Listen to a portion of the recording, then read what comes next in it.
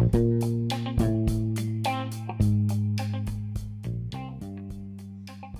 what's up? It's McBreezy here with another episode from Rantings, Ravings, and Cravings. Today's episode is from Season 1, Episode 6, titled EdTech, a little rant, but big rave. COVID-19, the pandemic, has changed the face of society for the moment. It's a global pandemic that at least has California on quarantine. They call it a stay-at-home order, but it feels more like lockdown. This virus has sent teachers everywhere running from the glue stick, dry erase marker without a cap petri dish we call school to the confines of our home.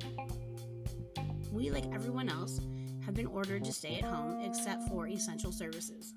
So our classrooms have all moved into our homes. This has posed a myriad of challenges for educators, administrators, parents, and students. One of which is, how do teachers deliver instruction during this time, and what do we use to measure this learning? Enter distance learning. Educators are now navigating the web, delivering lessons, maintaining connections, and attempting to continue serving communities in all the ways we always have, virtually. As a tech-savvy-ish teacher, making the change from physical classroom to virtual platform was not as difficult as the initial wave of panic had me believing it would be. In fact, I am excited about the potential for learning and growth of both teacher and student during this time.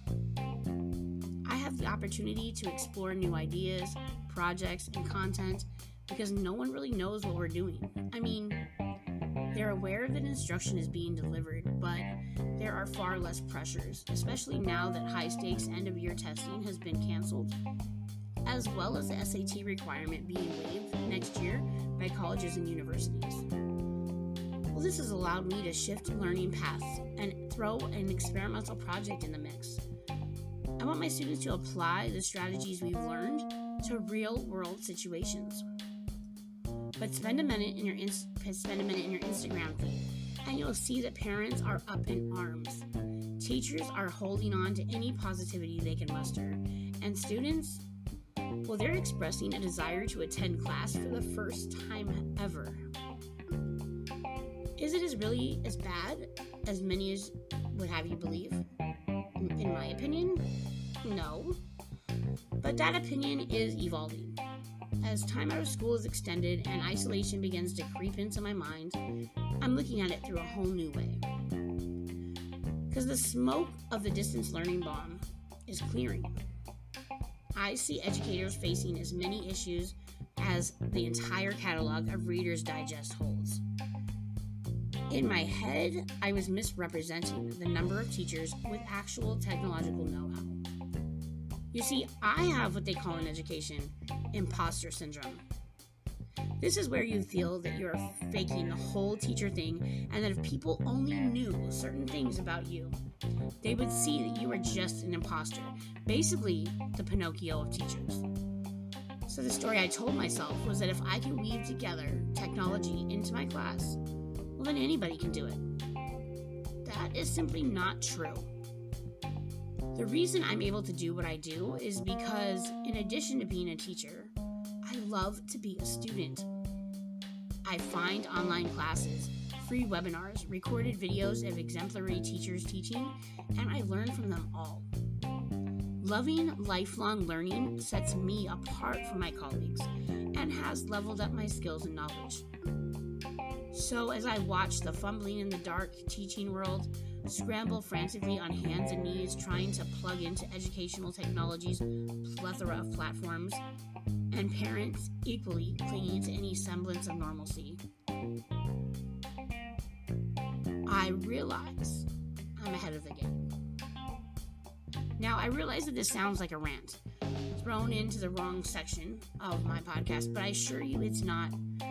I am here because I want to rave about my colleagues. The educators I know personally and professionally who are creating quality content to be delivered to students with as little interruption as possible. I'm not saying that everyone I work with is bringing their A game. In fact, I know some teachers haven't even shown up or surfaced since the pandemic surfaced, but they get enough attention. So I want to give a rare shout out. Compton Unified School District has really been impressing me. I have sat in many webinars and conference calls during this first few weeks and am stunned by the knowledge gap among educators and, frankly, adults in regard to the possibilities made available through the internet. Now, this isn't being written by some Palo Alto millennial. I am 42 years old. I grew up back when music was worth listening to. I watched The Glove That Didn't Fit, and based on the Fifth Amendment, I won't tell you my whereabouts during the time in which King wished we all could get along. Classes on typing were offered way before I entered high school, and computers didn't come onto the scene until after I had left. I know that there is a technological knowledge gap among my peers. I also know that there is a technological knowledge gap among teens. Adults assume that because they're young that they know how to work a computer.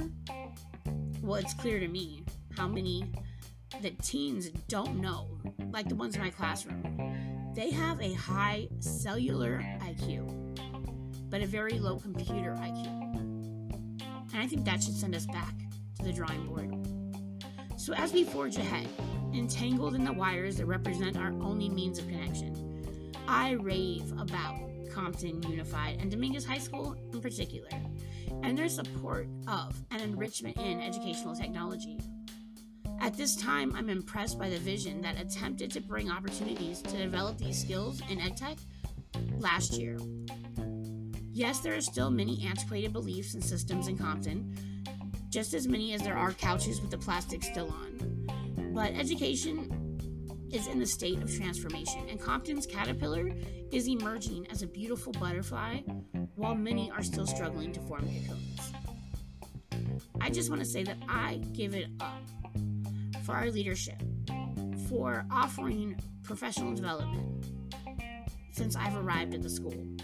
Now, I've only been here 2 years, but I have to say that we're moving in the right direction, and I'm glad to be a part of it. Go Dons! Thank you for listening to another episode of Rantings, Ravings, and Cravings, the podcast about things I like, things I don't like, and everything in between. Hope you join me for our next episode. Until then, don't be afraid to rant and rave a little bit. Just give yourself a time limit and then make sure you get back to business.